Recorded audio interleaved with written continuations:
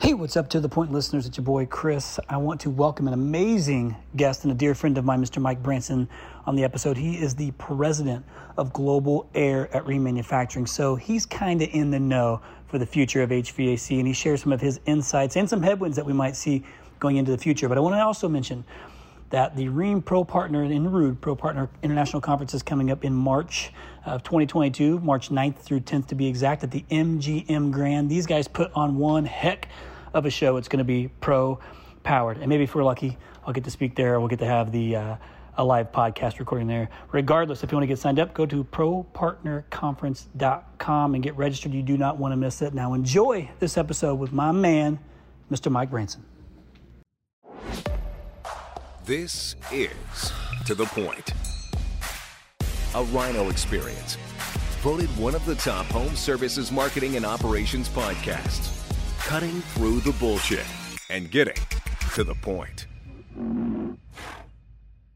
Hey, what's up, To The Point listeners? It's the host of To The Point Home Services Podcast, Cristiano, along with my extra tall, extra lean cycling buddy, Mr. Co-host Tall Paul Redmond. What's up, buddy? Well, hello, Christopher. It's nice to see you. Today is the first day I've ever heard anyone refer to you as Christopher, and it's a special day. It is a special day. Excited. We have Rhino royalty on the podcast today, and he's humble. He's going to say no, but it's what it is. But actually, nope, there's no Rhino before it without was this guest. Rhino royalty, it would have been Brickyard Marketing royalty, because that's what the name of the company was back in the day. So for any of those who are wondering what the heck I'm talking about that might be listening for the first time on this episode, I'm the CEO of a company called Rhino Strategic Solutions, which, again, what you just heard was called Brickyard Marketing back in the day, and really is a digital marketing company for HVAC, plumbing, electrical. It's since grown a little bit since I first met my guest. But let's go ahead and introduce him, bring him on. Let's get into a little history lesson and some of his background. So first and foremost, I want to welcome my friend, a mentor of mine, Mr. Mike Branson, on. Hey, Mike, I'm so grateful to finally get you on here. Chris, it's great to be on here with you and to meet Paul and to be a part of this. It's awesome what you've created and all the lives that you're touching. Absolutely amazing. Well, listen, it starts with you. So I want to give our listeners a little insight into who Mike Branson is besides my mentor and my friend. So I met Mike, I think it was back in 2007. And really, I was just learning. I was a digital marketing. I was an internet nerd, and I was just trying to start my own company. And as you know, the struggle of starting your own company, it was tough. I didn't know anything about business. I just knew that I needed to get some customers and do internet marketing for them. And I just started to get into the HVAC space and had a lot of success with it. And ultimately how I ran into Mike. And Mike was, even as the brand manager at that point for this major corporation, was willing to give me his time and help me learn. And so and I'll get into a little bit of the history lesson too, but that right up front told me, like, oh my gosh, like, even though this, given the lack of time you have in that role, that you were still willing to give me time and teach me about the HVAC industry from the manufacturer, the OEM perspective, which was a whole new world I had to learn beyond what I was doing, just working with the actual contractors. So, but Mike is currently the president of Global Air at Rheem Manufacturing now. And we'll get into some of your history, but you've been there almost 11 years now, right, Mike? Somewhere along those lines. It has from the time you and I met. I was at that corporation for an extended period of time. Then I was in wholesale distribution. We'll talk more about that and how that even evolved since you and I originally met. My understanding of contractors and their needs and how we can better support them as OEMs and as distributors. And then I've been at Rheem for 11 years, running our global air business, which is residential, commercial refrigeration in markets around the world. It's been a real joy, blessing. Now you're an engineer by trade, right? Absolutely. In fact, just about every leader at Rheem, not by requirement, it's just evolved that way, is either an engineer or scientist. At the end of the day, we make products that move heat, and so it's just but then it's. Folks, like everybody who's listening today, has that entrepreneurial spirit and drive and turning it into something. And you learned it from the best college in the entire world. What's that college? Boiler Up, baby. Boiler Up. That's right. Purdue University, the way college is supposed to be. You like that, Paul? I do. Paul went to a much different school, but anyhow, so I'm so excited to have him on here. Like I said, I met you back in 2007, which seems like a lifetime ago. And it really kind of was a lifetime ago, but I want listeners to know something, why Mike Branson is so important beyond just being my mentor, because Rhino Strategic Solutions Brickyard Marketing would not even be a business if it wasn't from a little nudge from Mike. But there's also something that's really important with that. Everybody in here knows Mike Branson. Mike Branson doesn't even know it. In this office knows it. I've told you this before, Mike, so you know this. But whenever we share the story with our employees, which, by the way, just so you have an idea of what that looks like, when we were doing this, it was me and Anna, my wife. We started the business on our own. And today, including all of our rhinos, we're up over 100 of us, all still focused on the HVAC, plumbing, electrical space, and starting to dip into some roofing stuff and garage doors. But it started with the call. I remember the call as vivid as the day it happened, and I know exactly where I was whenever I talked to you, and I was struggling. Because I joined a company that was doing digital marketing for the manufacturer at that point in time, and I was struggling with the direction, and I was struggling with like, what should I do, and I called Mike, and Mike graciously helped me understand that it was okay if I needed to make a move to, believe in myself and to follow kind of what my beliefs are. And you introduced me, Mike, on this phone call to the website Bible Gateway. And you told me that night to pray on it. Because we kind of had this conversation, and this is it was an uncomfortable conversation for me at the time, because I was really, really, really new, I would say with my walk. So you told me about Bible Gateway and that it spits out these daily, verse of the day, and that's how I could begin to start to understand and learn, and I could ask you questions if a verse came up. So the very first verse I got, the next day when I was trying to think, man, what do I do? Where do I go? Do I stay with the company I'm at? Do I go and do my own thing? And what do I want to do? First verse I got, Paul, do you know what it was? I'm trying to remember because I know it's your favorite, and if I drag this out long enough, I'll remember, but not offhand. It's on my wall. It's Joshua 1:9. And so this is what it says, okay? It says, have I not commanded you, be strong and courageous? So this tells you, so do you remember what the rest of it is, Paul? No, go ahead. Thank you for putting me on the spot. Do not be afraid. Do not be discouraged, for the Lord your God is with you wherever you go. Was the first verse I got. Since that day, Mike, I've prayed that exact same verse every single day. It's the first thing I do before I walk in the office, in the studio.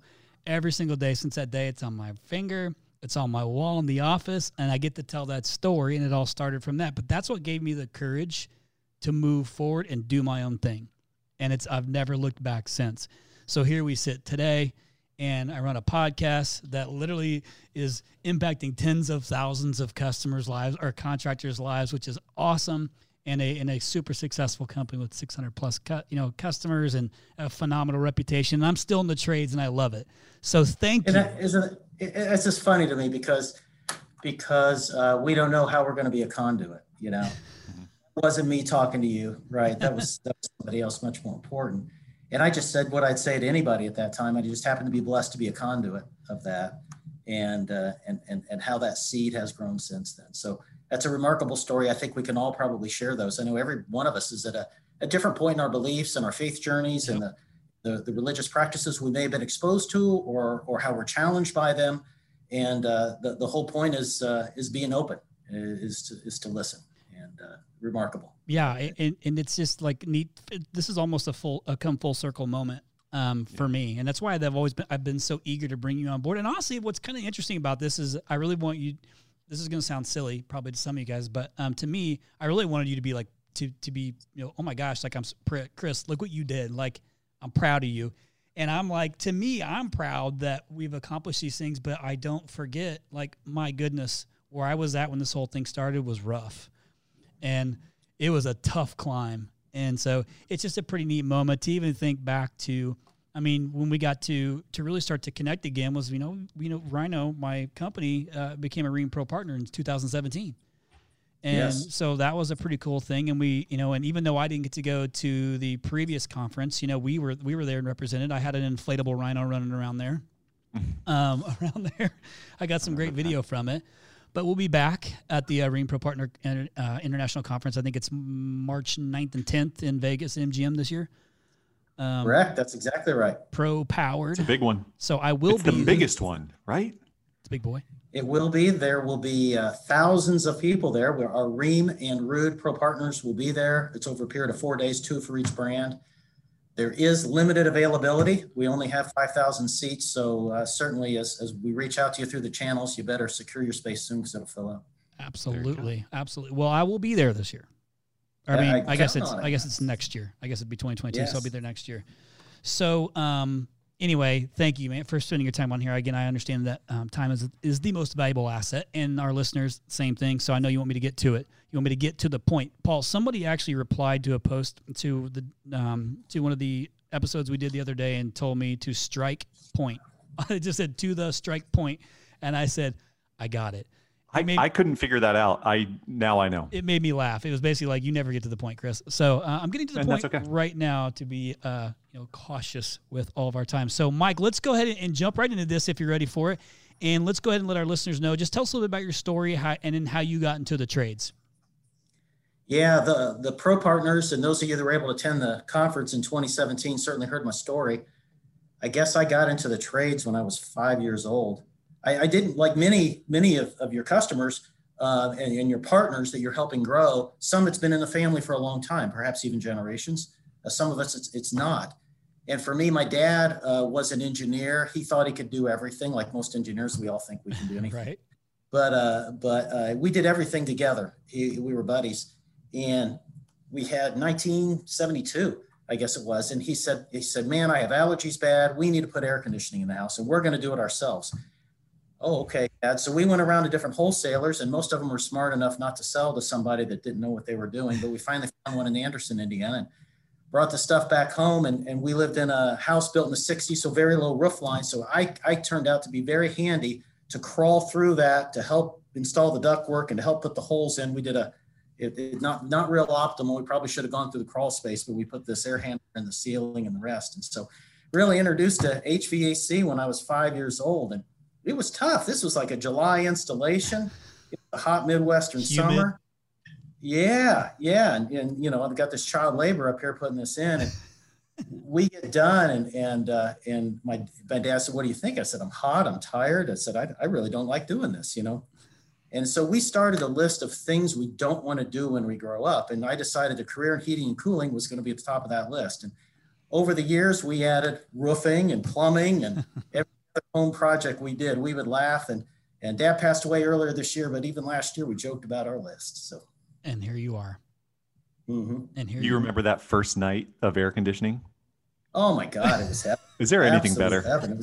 We forget about that. It was like going on vacation, staying at the Days Inn motel back there. And, it was like absolute comfort. So nevertheless, flash forward, had that little experience, obviously grew up in the Midwest, studied engineering, officer in the Navy for a bit. And that's really worked on products that move heat, worked on control systems for nuclear reactors, which isn't really a big deal. It sounds like it, but the fundamentals are the same. And so a nuclear reactor is just a big water heater. Rheem makes water heaters. That's all it is. So you learn those fundamentals of heat transfer and controls and the rest, and just became, passionate about it. And after time in the Navy, worked on heating and cooling for cars. And then over the past, it's been almost 25, 30 years that I've been really in the HVAC industry with OEMs, with a distributor for a period of time, lots of time with contractors, spent some time thinking, do I want to be a contractor? And realized there's different skill sets here. And my wife and I thought about it, prayed about it, the rest as well, and realized there's people that are good at different things, and we got to use the gifts that we got and support the other folks to be successful. So kind of a quickie journey for you. So did you get pretty close? Sorry, Chris. Did you get pretty close to becoming a contractor or buying a contractor? Because I think that all of us who are in this, that support the industry, we all kind of look in that circle and we're like, man, it kind of looks good over there. But then we get close and it looks complex. Yep. So tell me about that. I did. Yeah.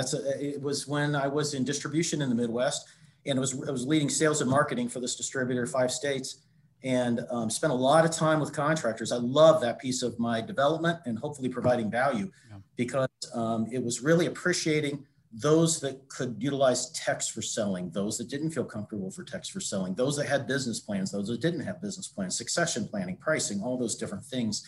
And you realize how sophisticated, it could be divided into pieces to make it manageable, but there's a lot to it, right? There's a lot to all these entrepreneurs and business owners that you work together with every single day. And, but seeing that and an entrepreneurial spirit. So yeah, there was a couple of contractors I spent some time on, all the way to the point of reviewing financials and the rest. And instead of making the purchase myself, I worked together with other contractors that were growing and enabled them to grow into that. But yeah, it was, and I think it's provided great value. In fact, those learnings are the foundation of the Rheem and the Root Pro Partner Program and the elements that we're trying to provide. Because at the end of the day, it's about making the contractor successful. That's one thing I learned, and I will talk about it here later as well, is, I represent a brand, the best one in the industry, of course, Rheem Manufacturing, Root, the rest. And we're all proud of our brands, but the things that make a contractor successful, earning their business every day. And we realize too that the person making the most choice on what brand, what products are going to be provided is the contractor. As homeowners, we call the contractor that we trust, or that our neighbor recognized, or that we heard about in social media. We contact that contractor we trust, and they are trusted to buy from the best manufacturer, from the best distributor partner to be successful. Absolutely. Well, so I know where you were at too. Like when you're working with the contractors, and obviously it's great because it's made you well-rounded for the position that you're in today, because you get to see it from multiple points of view, and haven't been in the industry so long. And I know that like R&D is kind of like your thing. You like that kind of stuff quite a bit. Oh yeah. Yes, absolutely. So, in what's interesting in this journey for me is I've been so close to pulling the trigger on investing into contractors, because I've been approached with it so many times and I've never pulled the trigger because there's just so many variables that I don't know. And this is my focus. Like, this requires all of my attention. And by the way, this podcast has become something that's significantly larger than we had originally intended. It's become like another full-time job. So now I really don't have time. And plus, I got 4 kids. So I really got zero time to do anything else other than focus on these businesses and this podcast. But what we get to do from this is take that experience that you've learned from all these different levels and share it with our listeners, because all it takes is one nugget to make the hour-long podcast worth it, as long as you implement it, right? As long as you don't just like take a note and do nothing with it. You got to do something with it. So I've had a lot of good leadership, I think, that I've learned from. I think one thing that I did well over the years was be okay with not knowing and asking a lot of questions and listening, and then being persistent. If I was trying to get to something, I'm just continuing to follow it up over and over and over again until I got the answer I needed, or the answer that I didn't want. I've just tried to find a different way around it to get the answer that I wanted. But at the end of the day, it's because I wanted to do everything I can to do what's best for my customer, always. And so I had good leadership that I had. Obviously I had good mentorship. I had things I've learned from. What leaders, have you had that have impacted you the most through your professional journey? Because obviously, you kind of know where we are. I stand with you, but what did you have? Did you have, who was that for you? Yeah. I know each of us have it. And at every stage, when we work together with leaders, what do we want to emulate? What do we realize they may have a skill or something that doesn't align with our capabilities? Maybe they're doing something and we learned that that's not what we want to do, and that be transparent about that too. Going all the way back, I talked about my dad, and obviously that was a very, very big influence because he taught me not to be afraid to go do something. You know what I mean? Go dig into it, understand it. He was an engineer, but he later became a small business owner. He owned a Baskin Robbins. He did different things like that. And he was a township trustee up until the day that he died at 78 years old. So he's always doing something. And so that taught me, be engaged, do something over and over again. Next big leader for me, and I'm not going to go through a laundry list here, but there's just 3 significant ones. I was fortunate. I had a great childhood and a lot of great activities. And for me, Boy Scouting was a big deal. Right. That was awesome to taste, to engage, to learn leadership. To me, that was the fraternity experience was phenomenal, but it was really about leadership. And I learned beginning at 11 years old what it meant to define a goal and to set a path to get there. And that could be the goal of conducting a meeting or a camp out, or of accomplishing some project or reading some rank. And that was really drove hard into me what I took away from that experience. And while there's been a ton of them. Another one is passed away, and I never even knew him. He was passed before I even went there, and that's Admiral Hyman Rickover. Admiral Hyman Rickover, you guys could look him up. He's phenomenal. He's the father of the nuclear Navy. I just highly recommend anybody do a little research on him. And I was blessed to be in that nuclear Navy program, and he was the one that inspired all of this. And despite any challenges, so he conceived of the idea of a nuclear-powered submarine and how to go about doing that and how to advance it forward. And he had tremendous resistance within the Department of Defense, the Department of Energy, and even in the federal government. But he just had that perseverance. We talked about that right before we came online, about perseverance. And he just taught us to be bold. And his legacy is still alive in that program today. So if anybody's on the call as part of the Nuclear Navy program, you know that. Thank you for what you're doing. That legacy of doing it, being bold about it, and always doing it right. So just 3 out of the gate, and I could mention dozens more since then. But those are really foundational pieces that I've been able to build upon. Yeah, sure.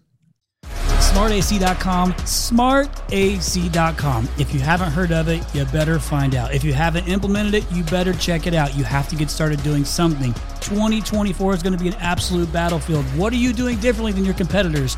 You need to make sure that your memberships are sticky. SmartAC.com does that. Lifetime warranty, insurance savings, filter discounts, 24/7 monitoring that lets you know about problems before the homeowner might even know about the problem. Live tech chat, service providers, all of this with SmartAC.com. You've got to check it out now. Yeah, thank you. Now, if you look back over your entire career from, running ductwork in the attic at 5 to now president of a global organization, there's a lot of highs and lows. Tell me about some of your lowest moment, and what's your perspective on that season or that moment on the other side of it now? What did you learn? Yeah, I know this vividly well. It was not the big recession of 2007, 2008. It was one of the prior ones to that. I was at the first OEM that you mentioned. I was a young, leader, had direct reports that worked for me. And this downturn in the economy happened. And that company needed to make a decision, right? They needed, when you have a downturn, you don't know how long it's going to last. You have to do the right thing for the owners. In that particular case, it was a publicly traded company. They needed to reduce expense. They needed to put controls in place because that was the right, responsible thing to do. To me, that was probably a very significant learning and a most difficult time because it was the very first time that I had to restructure and lay people off who were doing a good job. Mm-hmm. I was not afraid to make changes if someone didn't have an organizational fit. You know what I mean? You can do it with dignity. You can do it with respect. Maybe someone's not capable. Maybe the needs of the organization have evolved. Those I can talk through. But when someone is really capable, they're doing a good job, and you got to meet a number, that's really, really hard. And to me, because these lives are impacted. And, it was one where it was difficult. It was emotional, making these decisions, having these communications with individuals. And I had some good support from some leaders within that company and outside of that company, sharing with me their experiences over time, saying it's going to be okay. And they're absolutely right. It is having faith. It is knowing it. It's knowing that you do it with dignity and respectfully. And oftentimes, every single time, it worked out even better for that person that became aligned of a new opportunity in where we move into. Obviously, the organization was improved for that period of time. But that was a very significant one to me, about knowing you have to not be afraid to make important decisions. You can't be afraid to do that. And, it is a disservice to the owner to not make those adjustments. And particularly what I talked about before. I mean, if someone's not pulling their weight or just not aligned with the objectives of the organization, it's an obligation, to you, the folks listening that are owners of their companies, to your employees, to the other people they look to you for leadership, to make sure you make those changes. I mean, that's when that happened for me. It's probably happened for everybody else at some point in their leadership journey. Got it. Thank you. So we're blessed enough to work with some of the biggest, contractors in the United States of America. And what I love, and we've even having them on as guests, and lots of people on as guests, I loved having them talk through their vulnerable moments. and talking through some of these like worst moments that they've been in to understand what the learning was from it and how they used it and implemented it. Because you can go a couple of ways with it, right? Like you can take it, let it beat you down and do nothing with it. You can take it and learn from it and persevere and move through it and then use it for good. And I think what we find in most of the most successful contractors is that they've been through multiple of those moments. It's just they learn from them and then learn what not to do, right? Or how to overcome it or to bypass that issue again.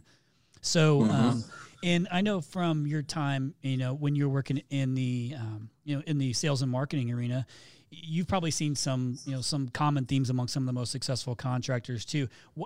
Now I know I'm telling you to go back a little bit here, but you've been working with the contractors a long time. What do you see as like a common goal between the most successful contractors? Like a common theme between them. Yeah, and this is a common theme, whether it's one of the large contractors like you referred to a moment ago, or somebody just getting started. Our industry is fascinating. There's a relatively low barrier to entry to getting started.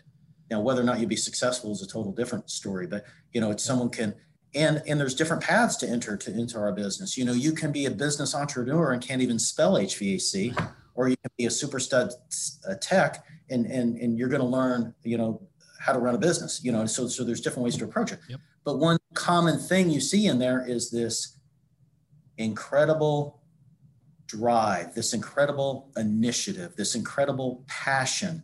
That is absolutely common and core in this. And what I saw as the biggest step to success is understanding what you know and what you don't know, and realizing you're going to build your team to help you grow in that, or you're going to learn. And what's really very, very valuable, and I know everybody here does that with you and with your network, is build that network, identify those mentors. Some of it's going to be through your organization. Some of it's going to be by a local chapter nationally through ACCA, Air Conditioning Contractors Association, or PHCC, certainly a factory program like our Pro Partner program. But being a part of mixed groups, being a part of things to share best practices with others in your market, out of your market, and from related industries. I was really excited when I heard how you expanded your business to go, even if HVAC was a foundational element, but getting into these other categories because the fundamentals are the same. Yep. I couldn't believe it. I had a house and I got a water softener, right? And I had an issue with the water softener, bought a new one. And I asked the guy, I said, well, how do I sign up for a service agreement? And he looked at me blank in the face. And I said, I want to have a recurring relationship with you. I want to know it's always working. You know what I mean? And he goes, well, if it stops working, just give me a call. And it was like, oh my God, so I had to sit him down and talk to him how I wanted to give him money, and why that was going to be good for his business and how he could expand. I had the same thing at that City Water Now. I had a septic tank, same thing. I had a guy they called it Honey Dippers. He had to come clean the septic tank. It's like, dude, what's your subscription model for this? So I never have to call you again. And so you're taking these fundamentals into all these other service organizations. And it had a gutter guy out the other day. He needs the same story. So yeah, we got a lot of people we can add to the network for sure. Got it. Chris, did you want to take the next one? I'm sorry. No, because it got me. It just got me thinking about you mentioned septic. For some reason, I've been getting bombarded with septic. But we have a big player in the Northwest that was just acquired. Mike, if you can imagine, the volume of private equity companies that have reached out to me in the last year and a half has been insane. Oh yeah. Just and not necessarily. I'm talking because I've got the home services got real popular when it was deemed essential business, which finally I think was great for our industry. But what I want to say, to go back before you jump in there, Paul, is I thank you for mentioning. I was talking about when we have some of our biggest contractors that came on. The characteristics of the things that they have done are something you can implement regardless of size. And then you brought that back up. But I also think what's important is, and I'm glad you mentioned peer groups and things of that nature, because I think it's all extremely important. And we've had those conversations over and over again. But also, and we do have a lot of listeners that are their technicians that broke out and trying to learn business and do all these things. Maybe you don't have any brand equity yet, but guess who does? The OEM that you stand with, right? And they do have brand equity. They spend millions and millions of dollars on those things too. So you lean on it, use it.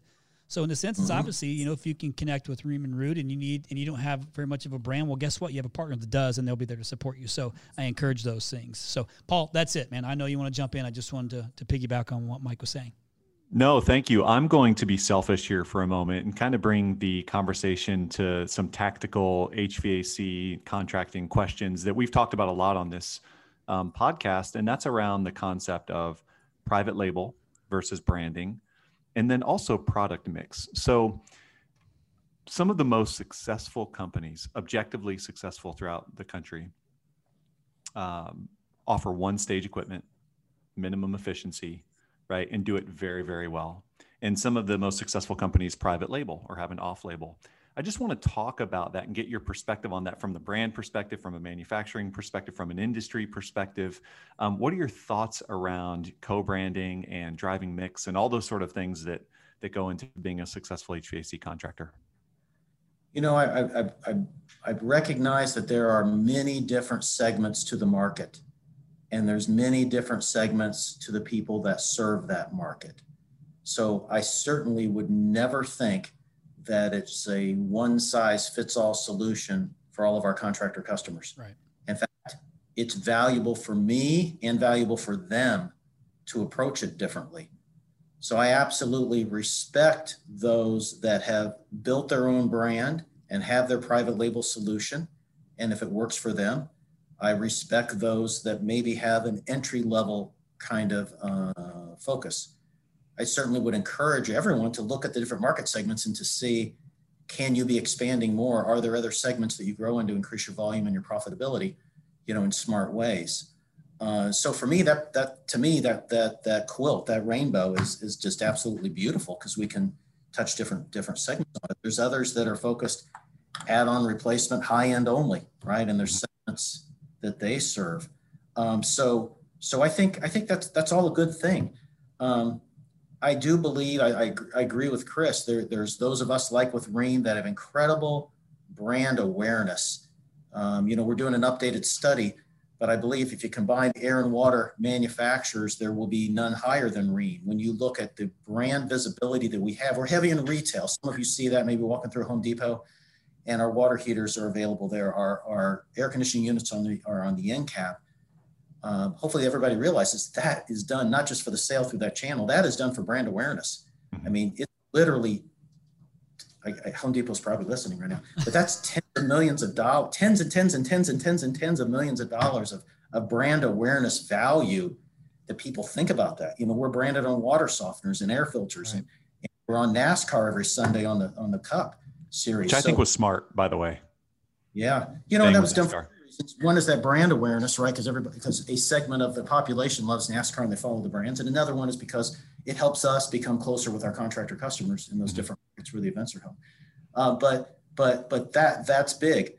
However, because of my experiences in distribution and the Pro Partner program, there's nothing more powerful than that contractor brand itself. You know, we as a manufacturer, we as Rheem Manufacturing Company, we have to earn your business every single day. We need to partner with the right distributor partners. We need to make sure you have the right product at the right price, the right availability, the right programs, the right support to be successful. We have to earn that.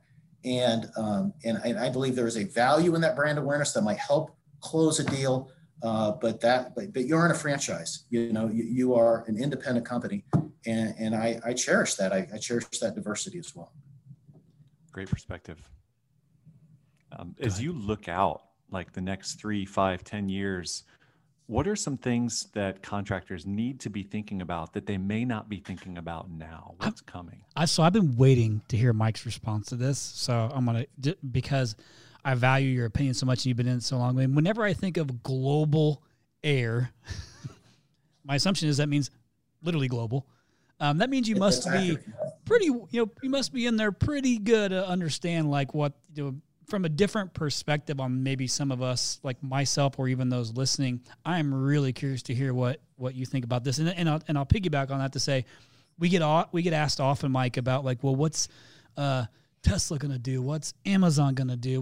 This is like a common thing but I want to hear what your opinion is with this. And hopefully contractors, you could take something good away with this and actually do something with it. Well, yeah, there's lots here. We can talk about, energy efficiency changes and regulations and how products are changing. We can talk about how the channel is evolving, in terms of like private equity. probably dozens, if not hundreds of people on the call are getting called by private equity. They don't know what to do with all their cash right now. So they're buying businesses they don't know how to run. Yep. But that can be still valuable. Don't get me wrong. So for many of you that sell to private equity, that can be very valuable. It can be very appropriate, and you can help run that new enterprise. So, I mean, that's certainly a great opportunity, and then we've got consumers and how we as consumers are evolving. And to me, I think that's what we'll talk about as many of those as time allows and that you'd like to talk about. But I think that evolution of the consumer is one of the most intriguing things. Obviously technology has enabled us to do new things. The pandemic has accelerated our exposure and our reliance on different ways of doing business. Yep. At the end of the day, how are we advancing forward the next 3, 5, 10 years to make life easier for these consumers? How do we make life easier for them? Bingo.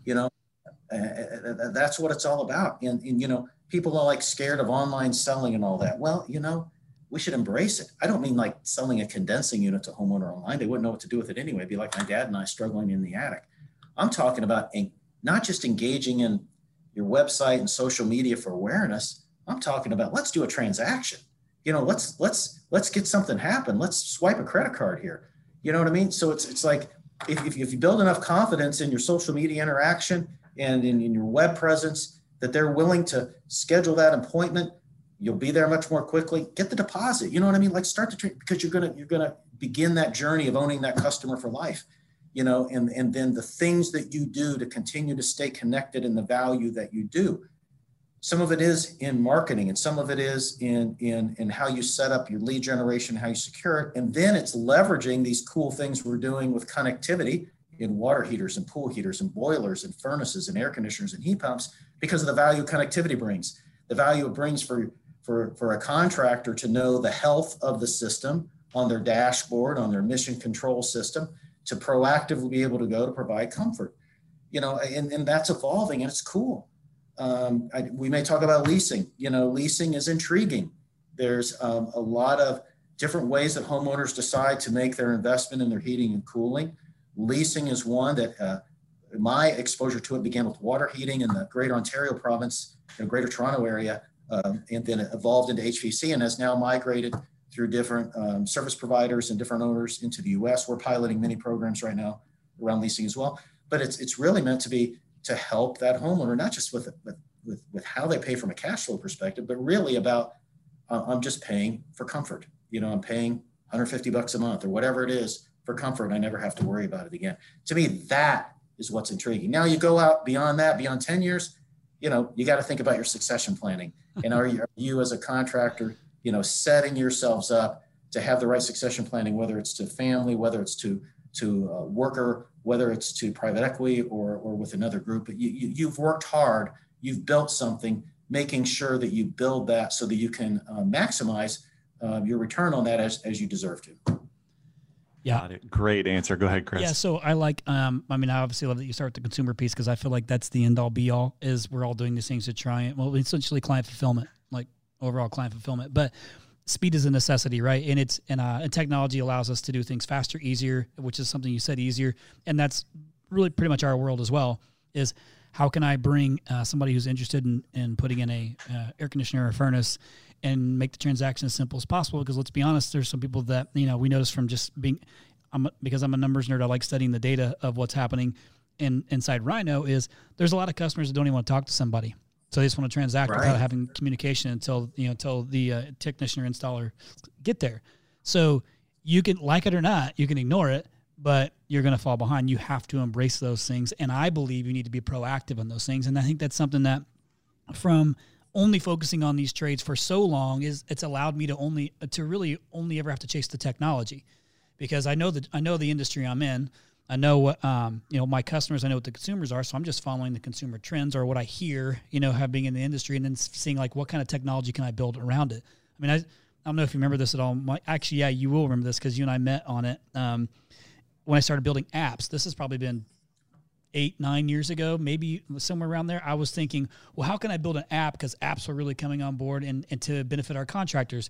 Well, I built an app and we ended up building like 3,500 of these things. And the point was, why the heck would a heating and air conditioning contractor want an app on their phone? Like, why would I want that? And why is my customer going to download that on their phone? Well, my pitch was rolled into this part as a part of your maintenance agreement. And that way, as an additional benefit of being a maintenance customer, you can have this app and you kind of get, preferential service or whatever, preferred service, and they could book right from their app. And even though it didn't really connect with their dispatch software, the point is that the homeowner engaged in the process. And then it would send them, they had the app on their phone. It would send them monthly push notifications. It just said, hey, remind you to change your filter. No sales pitch, no nothing, just top of mind awareness. And it worked. It worked well. But it's because, constantly chasing the technology is really how you can stay ahead of the game. And even the small, a small contractor that feels like, man, I can't compete against these big guys. If you can get to, if you can follow technology trends and you can get to it, now I'm not saying first, just early. A lot of the other companies can move a lot slower. You can move fast. You're right. And it's we don't have to invent it all. We just have to reapply it, right? I mean, you look at we're as consumers, I was on the phone with Comcast last night about a thing that broke because of a lightning strike.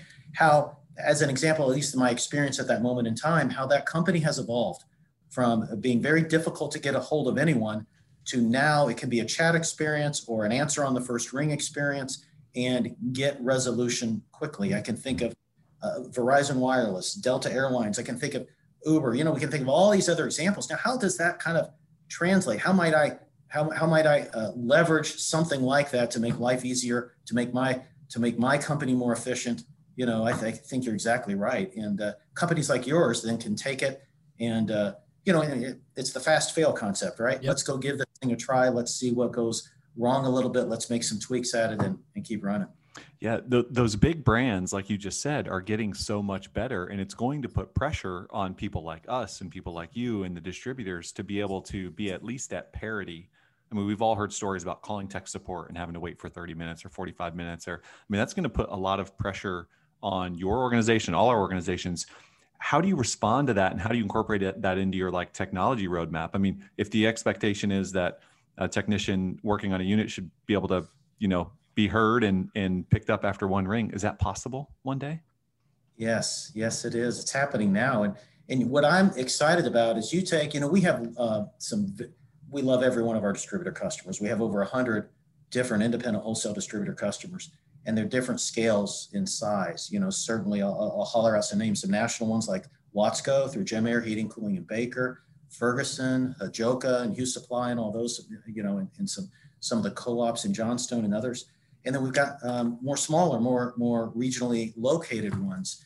One of the most innovative ones up in Wisconsin is Design Air, and just a remarkable company that doesn't have the scale of investment of some of the national ones that I represented that have come up with incredible tools. But still, there are some small business tools that are available that they can actually identify ways and implement and move something even more quickly. And I look at what Design Air in Wisconsin has done and I could give you dozens of other examples of our wholesale distributors that have innovated in this way. But what they've got for e-commerce, what they've got for interaction with a contractor, the tool that they have for tech support. So I actually think the technology is enabling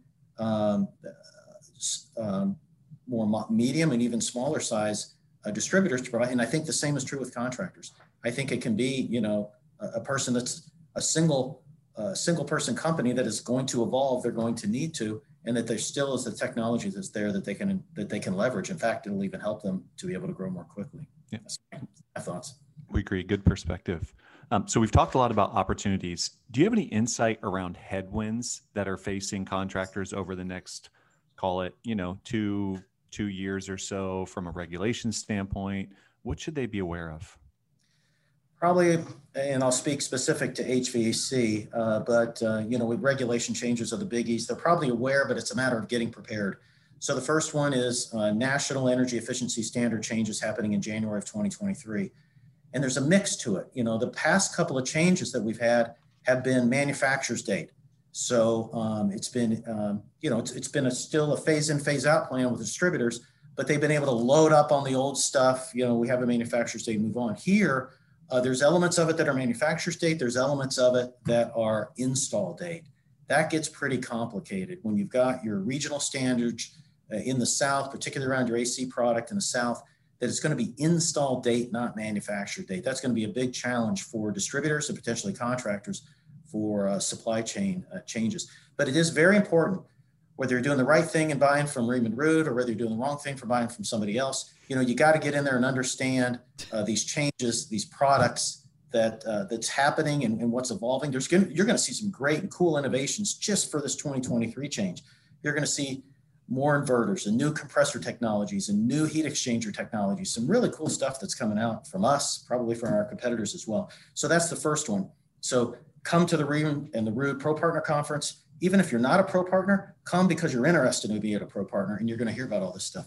The other one is really what's probably going to be around 2025 is this change to low global warming potential, low GWP refrigerants. That is massive. So all of us that have been in the industry a while remember the R22 to R410A transition and what was involved with that.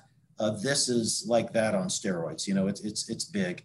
And the reason why it's even bigger, two reasons. One is the potential safety issues, because the solutions that are being provided are mildly flammable. They're A2L refrigerants. Now, it's extremely mild. I mean, when you do your research and you see it and you go to the education by us and others, you'll see the situation that has to occur to have some flammable event is pretty rare. But nevertheless, there's safety things that need to be considered in the application and controls and things like that. And the other one is, we're not coalescing on a single solution as an industry. Right. Different manufacturers have announced different refrigerant, and so you're going to have to be up to speed on all these different refrigerants.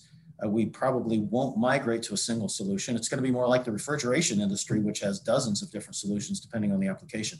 We'll probably get to a couple, initially, but that could evolve. So just things get more complex. So how do you prepare for that? That's education. Just sit in all you can. Rely on your manufacturers. Rely on your distributor partners, and take advantage of what we're putting together. Make sure all your technicians are NATE certified, North America Technician Excellence. Absolutely do that. They've got incredible material for education and especially for certifying. And that becomes another marketing calling card as well, that I have certified technicians by the most recognized certifying agency. But definitely, I highly recommend everybody make sure their technicians are NATE certified.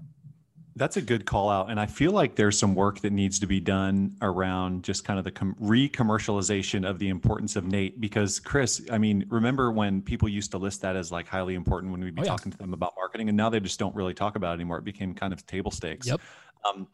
Mike, you just reminded me of the refrigerant change from R22 to 410A. 410A. Where were you when the concept of dry charge came to your attention, and like what position did that put you in? Like, where were you at that moment? Because I remember where I was, but where were you? Yeah, I was running product strategy for an OEM at that time, and it was pretty controversial. And and it's interesting, that whole dry charge thing. It was still alive all the way through my distribution years, all the way until when I entered Rheem. And so different manufacturers had different philosophies there. Mm-hmm. And, you still wanted to make sure that the systems were installed with integrity. I was one that was never comfortable with saying, hey, I'm fine with this refrigerant, and then going around the corner and installing something else. It takes three things to be good at your job, right? You have to be smart. You have to understand it. Intelligence.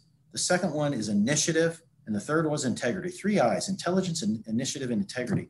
And, to me, that's an integrity issue. So to me, absolutely no sneaky stuff. You know what I mean? And so dry charge is fine if that's what it was, if it was going to be used with the refrigerant that it was qualified for. Absolutely not good if it was meant to get around something. I'm not opposed to dry charge as long as it's applied properly. Even around this A2L thing, I mean, certainly that's something the industry, OEMs, distributors have discussed. Should we just ship the stuff dry? That way we manage the mildly flammable refrigerant containment to a certain, supply chain stream. That's evolving. I don't think that's going to be likely needed, but it's just around the integrity of it is my issue. Got it. Thank you. Intelligence, initiative, and integrity. The 3 I's, right? That's what we just named the podcast. My gosh, there you go. Bingo. Bank it, Rheem. Okay.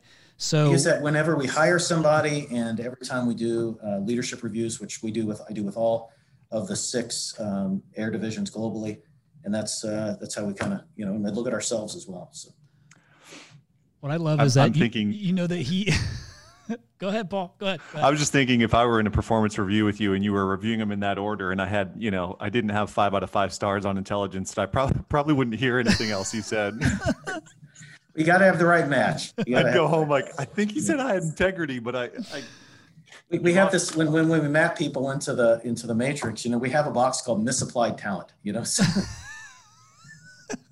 they have potential. They're just in the wrong chair. Got it. Yep. We've done similar exercises at Rhino. We have.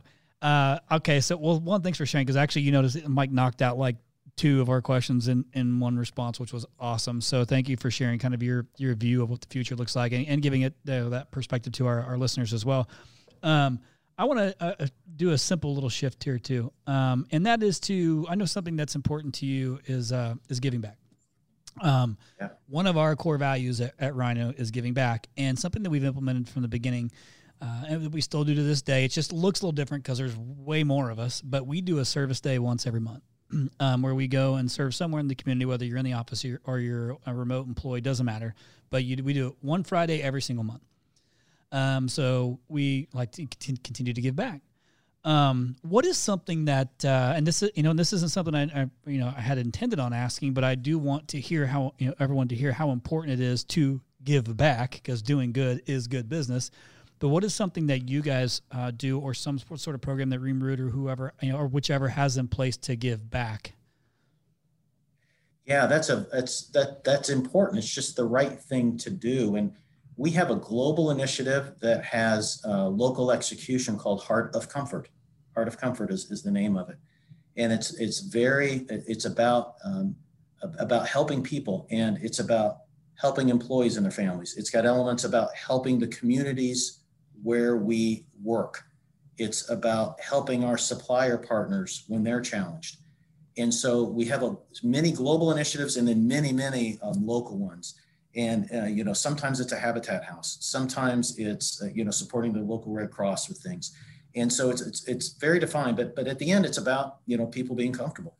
And so I'm thrilled with what we've done. A lot of it goes silent, even though we could get some more marketing press from it. A lot of it's just doing the right thing because it's the right thing to do.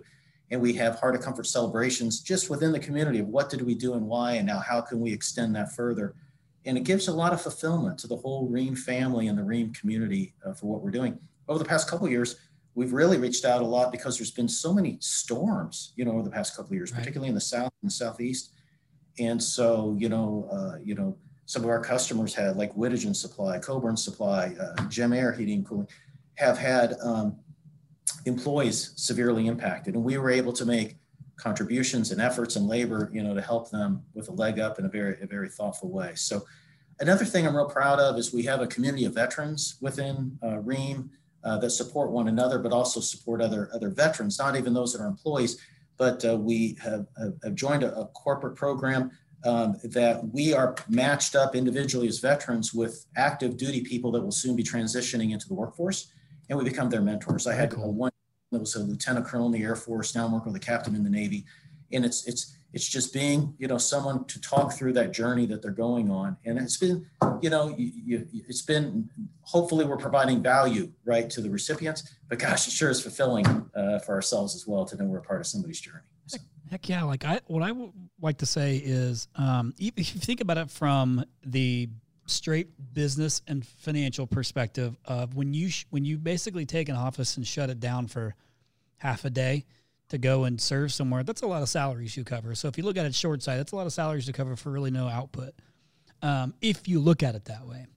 But if you look at it from our lens, it is a way for us as business owners to pour into our staff to do something that's not for us, not for them, but for someone else together. So it builds this nice little synergy around, and you feel good, and you create this, like when you go and give back to somebody else together, that unless you have zero emotions, it impacts you one way or another. And so there's really nothing for you to gain other than you get to feel good about it. And I love being able to give that opportunity to a lot of our employees, because maybe some of them wouldn't have done it, didn't know how to do it. And we like to do those things, give back, and then try and encourage our story and how we do it to try and get other businesses to get on board. Maybe it doesn't look the same. Like with COVID, it started to look a little bit different because, having a big group isn't really an option. So you have to kind of split up and do things. But no matter what size, if you're a single guy, single gal that's running a business right now, you can still do something. And I promise you, like it may not seem like it's doing you any good. You can't look at it that way. You got to give it that expectation. But I promise you, the universe will reward you handsomely if you continue to give back, because doing good is good business. That's one good thing with COVID. I haven't been traveling as much, right? So same. We all have needed to travel a lot for different jobs, and going globally, usually 4 days a week or more has been, but being more stable, I've been able to give blood every 8 weeks on the button. I gave blood yesterday, and I have A positive, which is really, really common. I have a subtype called RO, which is needed for people with sickle cell anemia. So and only less than 1%, I understand, of blood donors have that particular blood type. And so it's like, hey, it wasn't out of the way, and I get a free snack, and worked out well. But yeah, there's stuff that we can work into our days. So love it. Now, Paul, I know I skipped a question that you probably wanted an answer to, but I'm going to go past it anyhow, because I think we're roughly 50 minutes into the podcast too. Okay, perfect. So, one, I want to just say again, thanks for sharing that. I think it's important for everyone listening to understand multiple different things. Is that you just need to find one thing to hang on to that you, like I said earlier, that you can apply into your business and move it forward. Doesn't necessarily mean to be business. It can be, like I said, giving back is another big piece of it. And let me tell you something. I know there's like always this weird thing about, don't tell the right hand what the left hand's doing. I forget it's something along those lines. I might have butchered that, but you know what I'm talking about. It's okay. Can't even piece it together. It's okay to share as long as the intent is good. As long as the intent is good, you're going to go and serve, and you want to let everyone know so they can potentially find this place and go and serve. I am a fan of that. Now, people are like, oh, I don't want to sound like I'm bragging because I went and gave back. Well, what's your intent? If your intent's good and you want to put it out there to try and share what you've done with others, then by all means, do it. I'm a fan of those things. Like your heart for... You have to. You're inspiring other people to give as well. So you're exactly right. Yeah, certainly you get some brand awareness from it and some value from it. You know what? You can reinvest that to do more good things. So don't. You're right. Don't.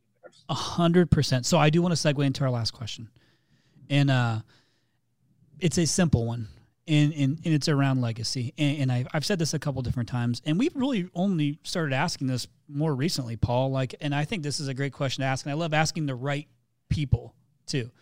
So whenever I was first asked on what do I want my legacy to be, I remember thinking like, oh my gosh, I don't really know what I want my legacy to be. Now I'm 42 years old, so my legacy is very clear on what I want it to be today. Getting close. Quiet, Paul. So hey, respect your elders, okay? Respect your elders.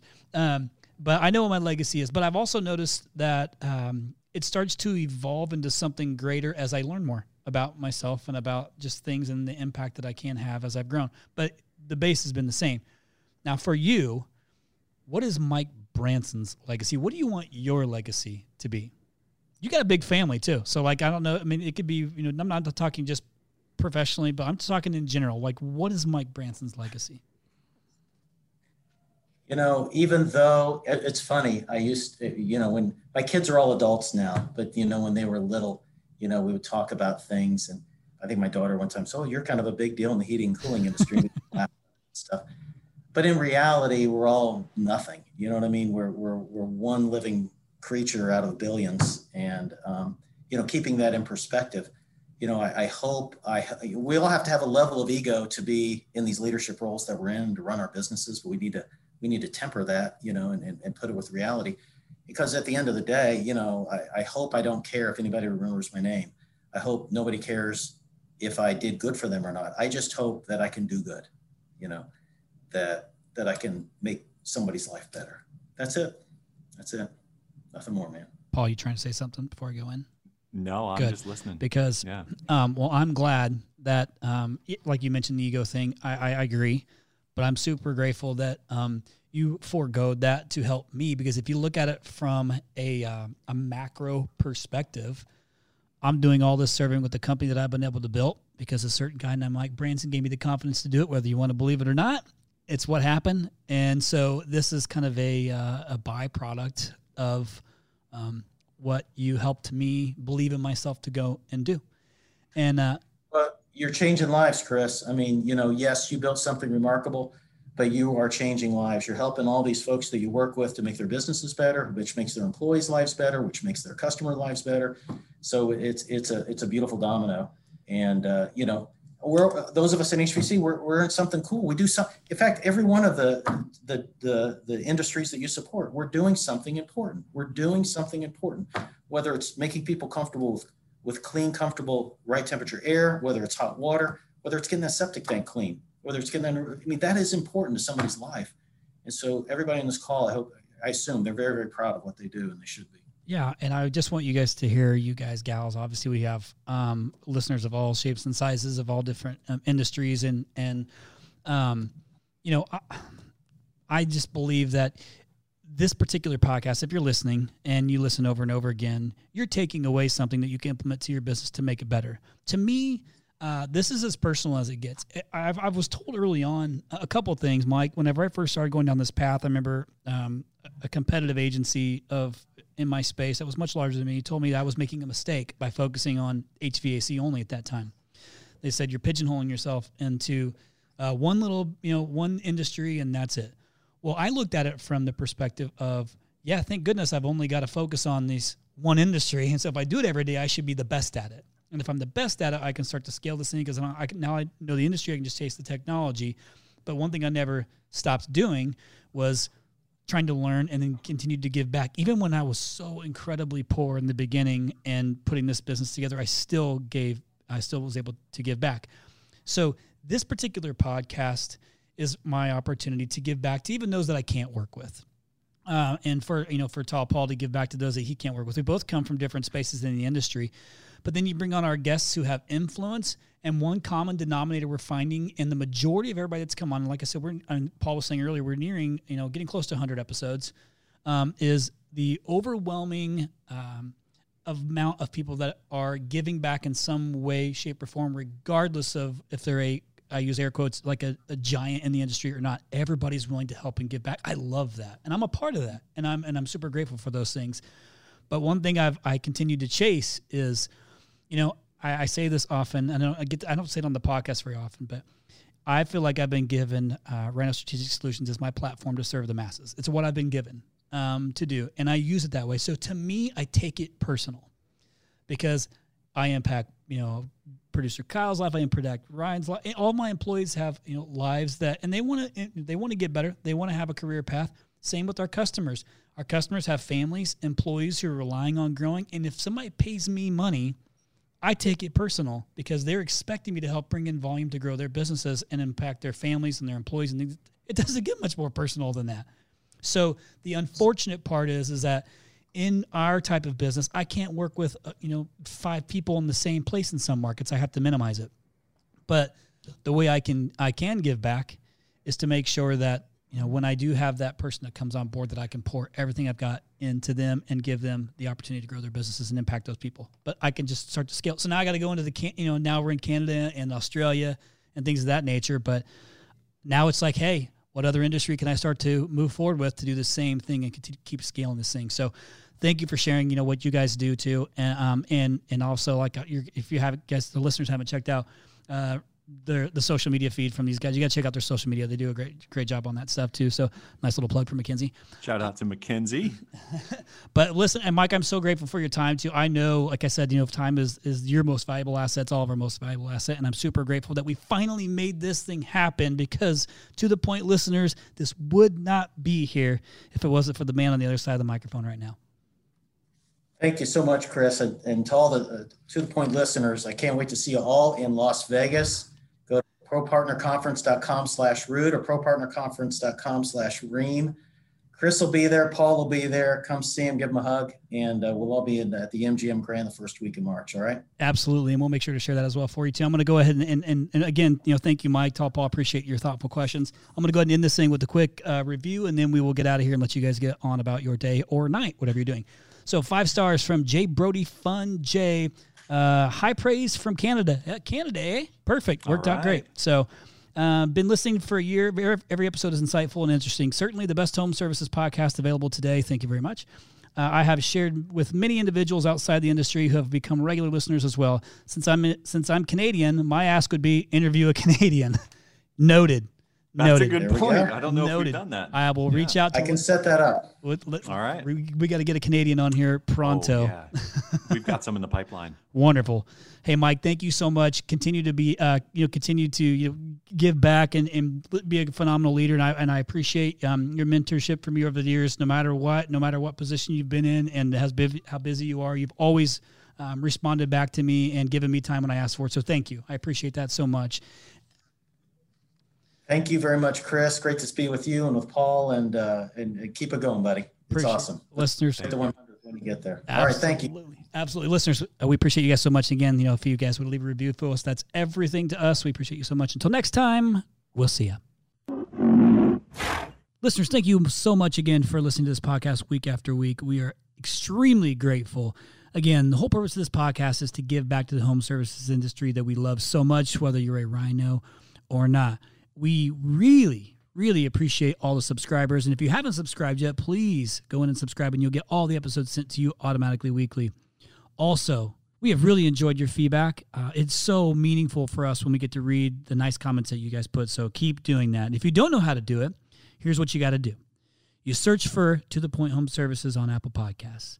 You click on our profile, scroll all the way down to the bottom, and hit write a review. And be honest and share your story and how the podcast has impacted you and your business. Thanks again from the bottom of our hearts at To The Point Home Services Podcast. We appreciate you.